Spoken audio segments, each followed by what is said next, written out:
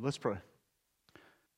Lord, we are blessed to have some of the best youth on the planet. Grateful for each and every one. Grateful for all the young people I've had the great privilege of working with this last 10 years. Thank you for them. Pray that you'll just hold them in your arms, that you'll keep calling them unto yourself, that they will continue to serve you all their days. And Lord, we thank you that you saw fit to call any of us, that you loved us despite our sin. And Lord, we're going to be reminded of that today in this encounter with the Samaritan woman. And I pray that we'll remember that we're that woman. We're that person that you came to die for. We're the one that you reached out to, perhaps when no one else would reach out. Remind us again that we have indeed, if we've trusted in Christ, we've been washed in the blood. And all of our sins are forgiven. We give you praise and glory and honor. In Christ's holy name, amen. Reading from John chapter 4, I'm going to read verses 1 through 30. It's a really long text, I know, but many of you are familiar with it, and we're just going to read it, all the verses, and then after an introduction, I'm going to come back and we're going to work through kind of verse after verse there this morning.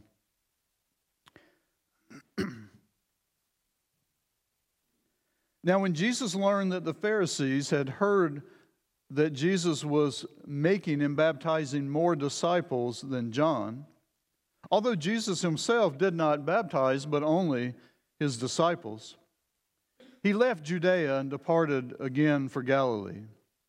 And he had to pass through Samaria. So he came to a town of Samaria called Sychar, near the field that Jacob had given to his son Joseph.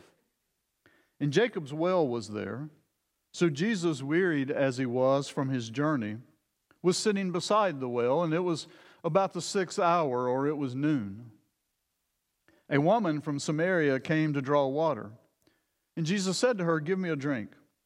For his disciples had gone away into the city to buy food. The Samaritan woman said to him, "How is it that, excuse me, that you, a Jew, ask for a drink from me, a woman from Samaria? For Jews have no dealings with Samaritans." Jesus answered her, "If you knew the gift of God and who it is that is saying to you, 'Give me a drink,' you would have asked him, and he would have given you living water." And the woman said to him, "Sir, you have nothing to draw water with, and the well is deep. Where do you get that living water? Are you greater than our father Jacob? He gave us the well and drank from it himself, as did his sons and his livestock." And Jesus said to her, "Everyone who drinks of this water will be thirsty again. But whoever drinks of the water that I will give him will never be thirsty again. The water that I will give him will become in him a spring of water welling up to eternal life." And the woman said to him, "Sir, give me this water so that I will not be thirsty or have to come here to draw water." And Jesus said, "Well, go and call your husband and come here." The woman answered him, "I have no husband." And Jesus said to her, "You're right in saying, 'I have no husband,' for you have had 5 husbands, and the one you're with now is not your husband.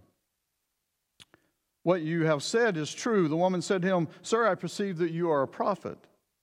Our fathers worshipped on this mountain, but you say that it's in Jerusalem, that is the place where people ought to worship."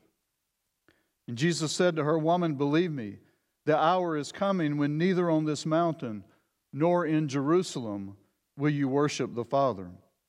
You worship what you do not know. We worship what we know, for salvation is from the Jews.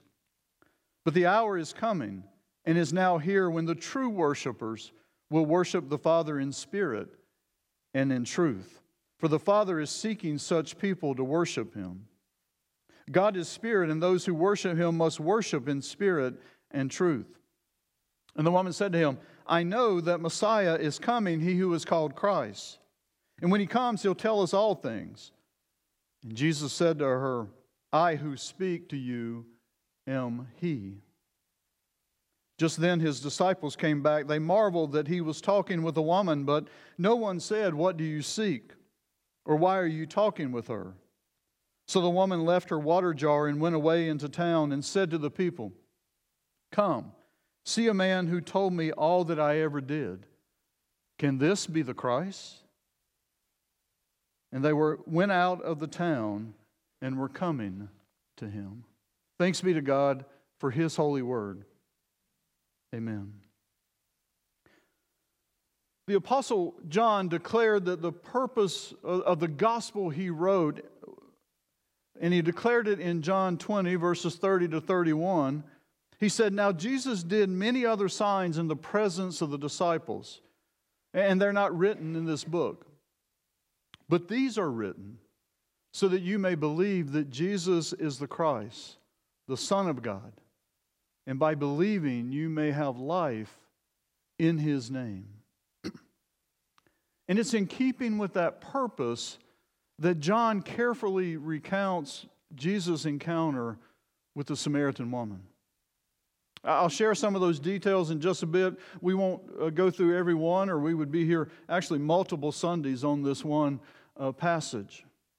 But the central truth of this text is the self-revelation of Jesus as the Messiah in verses 25 and 26. The woman said, "I know the Messiah is coming. I know there's one coming who's called the Christ.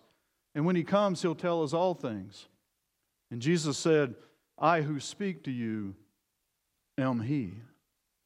This is the first time in John's gospel that Jesus reveals who he is. And he reveals it to the most unlikely candidate. Have you ever wondered why Jesus didn't reveal himself to the religious and the political and the social elite?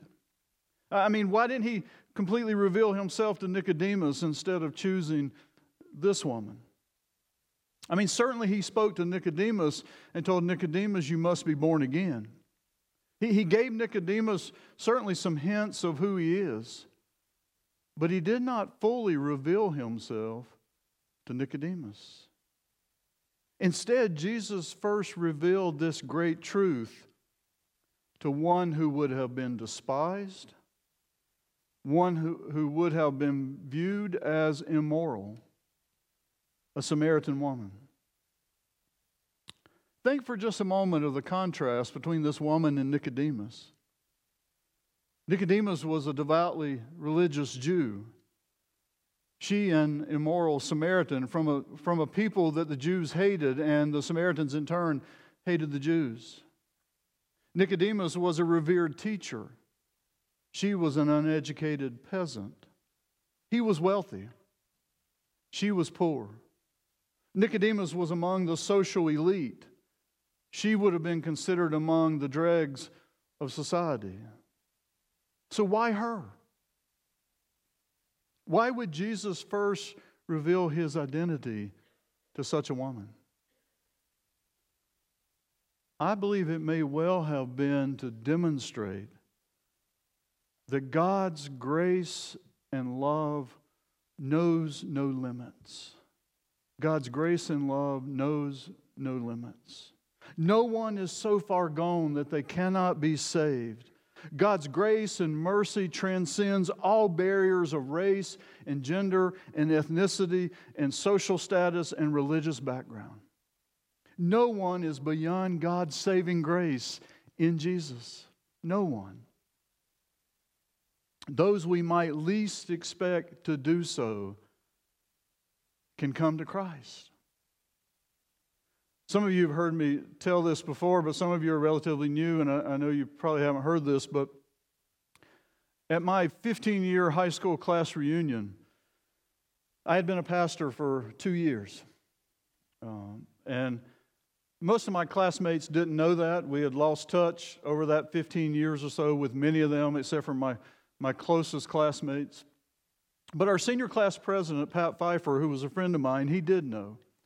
And because we had lost a number of classmates, including one fella, Eric, who was a very close personal friend of mine, Pat asked me to have a moment of silence and then a prayer to remember the classmates who had fallen and then to pray for their families. When Pat announced that Danny Redmond was going to offer a prayer, you should have seen the mouse drop. I'll never forget that moment. I was not a bad kid, but I would not have been voted the most likely to become a pastor in the class of 81, I can tell you that. The saving grace of Christ can come to anyone. The saving grace of Christ can change anyone. So I hope we'll see this morning just how God began to change and work in the life of this Samaritan woman. In the opening two verses, Jesus learned that the Pharisees had noticed that Jesus was making more disciples than John's disciples were, that John and his disciples just weren't baptizing as many people. So verse 3, Jesus decides to leave Judea and to head over toward Galilee. We're not told why he left. We can speculate that maybe he just didn't want any public rivalry between he and John's disciples. Verse 4 says that on his way to Galilee, Jesus had to pass through Samaria. John MacArthur in his commentary points out something I had never considered before. And it's the phrase, Jesus had to pass through Samaria. He had to pass through. MacArthur points out that though the road through Samaria was the shortest route, Jesus, being a devout Jew, would have never taken that route ordinarily. He would have gone around Samaria. He would have avoided the hated and dreaded Samaritans. And this hatred had gone on for centuries, and it was deep. And it had been escalated at the time of Ezra and Nehemiah, because when the Jews returned after exile and began to rebuild the temple in Jerusalem, the Samaritans offered to help. But the Jews bluntly refused their help. And that only escalated the anger with the Samaritans. You can read all about that in Ezra 4. But because the Jews and Samaritans were such bitter enemies, and they avoided one another, MacArthur believes that the phrase "had to pass through Samaria" speaks of Jesus having a divine appointment. Our Lord had to go through Samaria, not because it was the shortest route, but because he had a divine appointment to meet with this woman at the well. He had a divine appointment to demonstrate that salvation is for all who will accept it. Regardless, we know that Jesus was at the right place at the right time. He was at the well of Jacob at the 6th hour, or around noon, according to verse 6. When verse 7, a woman from Samaria came, and she came to draw water. And Jesus asked her for a drink. Now, women typically came to that well in the cool of the evening, not in the middle of the day. But likely she came at that time, and Jesus knew it because she was a social outcast. And she didn't want to deal with the stares of the other women. And she didn't want to deal with the gossip that would go around about her. But Jesus was there again for a divine appointment. There's no coincidences here, folks. And it shocked the woman, verse 9, that Jesus would ask for a drink. Men didn't speak to women in public. Men didn't even speak to their wives in public in that culture. And a Jewish man surely did not speak to a Samaritan woman. But again, Jesus is shattering all those barriers. So he answered her, verse 10. He said, if you knew the gift of God and who it is that's saying to you, give me a drink, you would have asked. And I would have given you living water. Of course, she didn't understand. And honestly, I doubt we would have either. She was still thinking about physical water, and she essentially tells Jesus in verse 11, how are you going to get this water? That well's deep. You don't even have a bucket. How are you going to do this? Jesus had turned the tables on her. He had started out being the one who needed water, but he knew she needed living water. He was physically thirsty, but she was spiritually thirsty. The poor lady, she's still focused on the physical. And she begins to talk about Jacob in verse 12 and whether Jesus is greater than Jacob. D.A. Carson points out that this woman was twice wrong. The living water that Jesus offered did not come from an ordinary well, and Jesus was far greater than the patriarch Jacob. But Jesus is patient with her. He continues in verses 13 and 14. He said to her, everyone who drinks of this water will be thirsty again. But whoever drinks of the water that I will give him will never be thirsty again. The water that I will give him will become in him a spring of water welling up to eternal life. You see, Jesus was putting before her the living water of spiritual and eternal life. He was putting before her what her parched and dehydrated soul needed. She needed Jesus. But she's still focused on the physical, so she says in verse 15, Sir, give me this water, so that I may not be thirsty and not have to come here to draw water again. She's still wanting to draw water. And again, we point fingers at these biblical characters, but I'm sitting here thinking I'd be that stupid too. I mean, I shouldn't use the word stupid, I'm sorry. But I'd be that shallow, that empty, have that lack of understanding. But Jesus didn't give up on her. In fact, there's no indication in the text that he even gets impatient with her. Now, he got impatient sometimes with the religious leaders who just should have known better, but they didn't, and they argued with him and they just tested him. Yes, he became impatient with those. But read through the Gospels and you'll see that those who just didn't understand, those who kept coming as serious inquirers, Jesus was just patient. He just talked to them over and over again. He explained the reality of their condition and that he was the solution. And that's what Jesus did here. He explained two realities that every lost person, beloved, must grasp. The reality of our sin and the identity of Jesus as the Messiah, the only one who can save us. You see, Jesus moved the conversation with this Samaritan lady to her real dilemma, sin, by telling her, verse 16, go call your husband.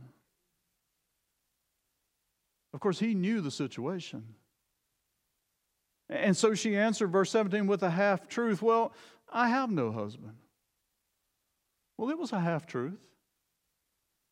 Verses 17 and 18 reveal that the man that she was currently with wasn't her husband, but she had had 5 husbands besides this fellow. Jesus was exposing the reality of her sin.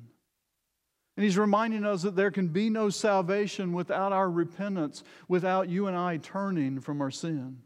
In order to turn to Jesus, we must understand, every one of us, how desperately lost we are. How desperately lost we are apart from Jesus. I'll never forget the night I understood this. 2 fellows came around the dorm room, and they began to share the plan of salvation with me.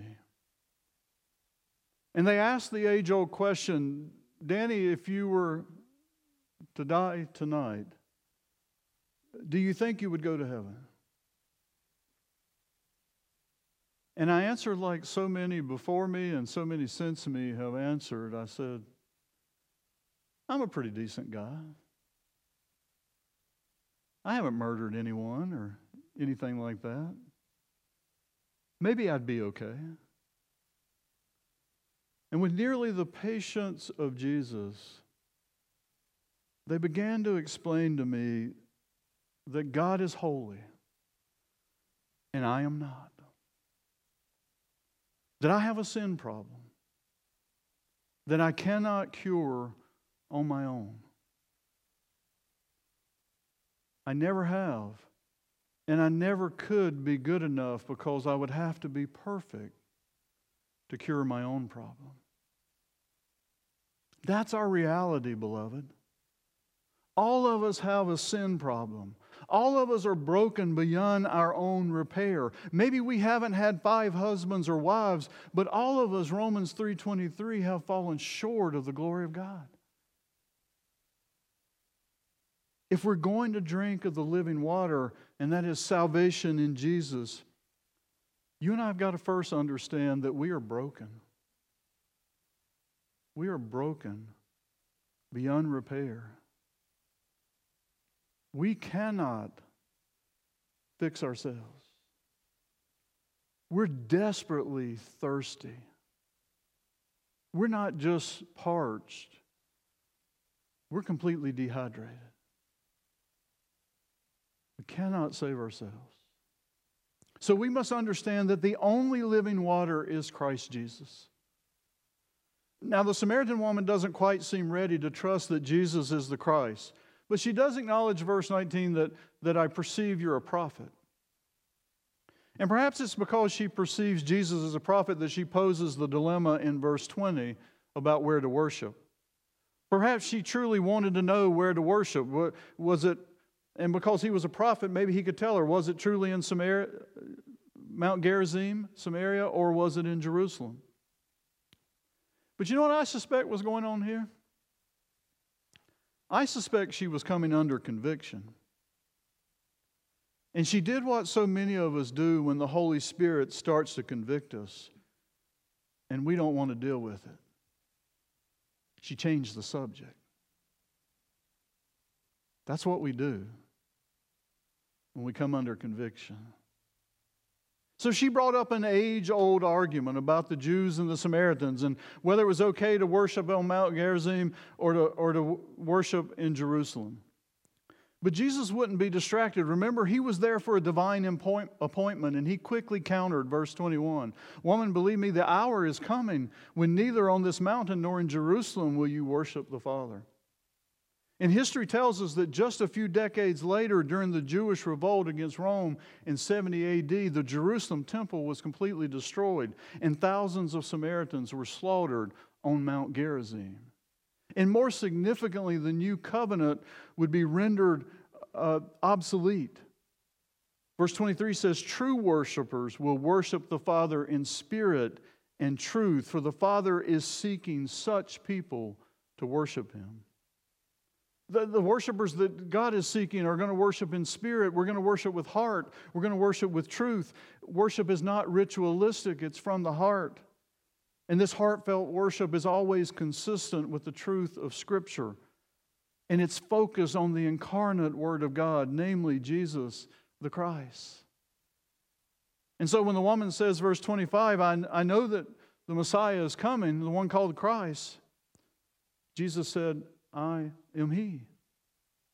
Jesus is the Messiah. Jesus is the Christ. He's the one upon whom our worship is centered, and He's the only one who can save us. Did this woman ever accept the reality of her sin? Did she ever know that Jesus is the only solution? Well, possibly. She did indeed go, verses 28 and 29, and tell the townspeople, come and see a man who told me all that I ever did. But there was still this question, can this be the Christ? And I would emphatically answer, beloved, yes. Yes. And that's a question we must all answer. Either He's the Christ or He is not. I want to ask, have you firmly resolved that in your heart and in your mind? Do you understand this morning that you have a thirst? You have a complete spiritual dehydration because of your sin. Do you understand that the only solution is to drink from the living water that is Christ Jesus? The only solution is to repent and trust that Jesus is the Christ. He's the only one who can save you.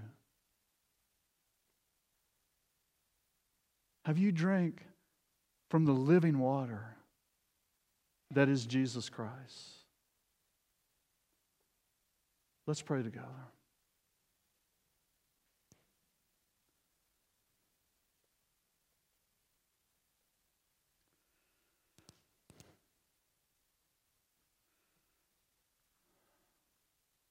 Lord, I know I'm talking to people who's heard this many times.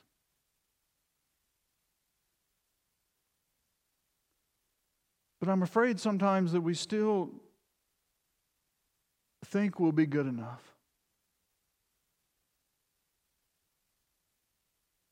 That somehow in our lives we haven't fully surrendered unto Christ.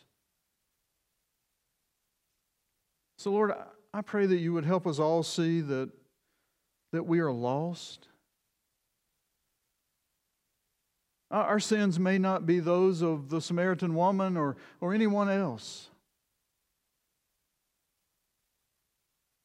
And maybe we are decent men and women. But there's no one good, not even one. We've all fallen short of your glory. Lord, you alone are our Savior.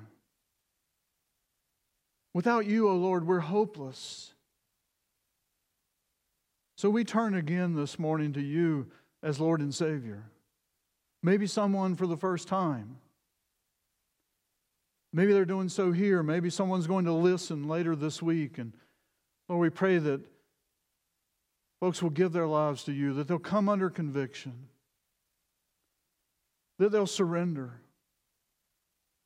That maybe instead of continuing to argue with you, they'll just say, Lord, I'm trusting you on this. I don't fully understand, but I'm going to trust you as my Lord and Savior. And Lord, if we already know you as Lord and Savior, would you just continue to sanctify us? Lord, continue to make us more like you. We need your refreshing water. We need your living water. Come and make us new. Come and quench our parched and dehydrated souls. Give us your living water that wells up unto eternal life. This we pray in your holy and precious name. Amen. Let us come to the Lord Jesus. He's open for any and all of us who would repent and would come to Him. So let us come. Let us come to Him. Now may the grace of our Lord Jesus Christ, the love of God, and the fellowship of the Holy Spirit be with all of you today and forevermore. Amen.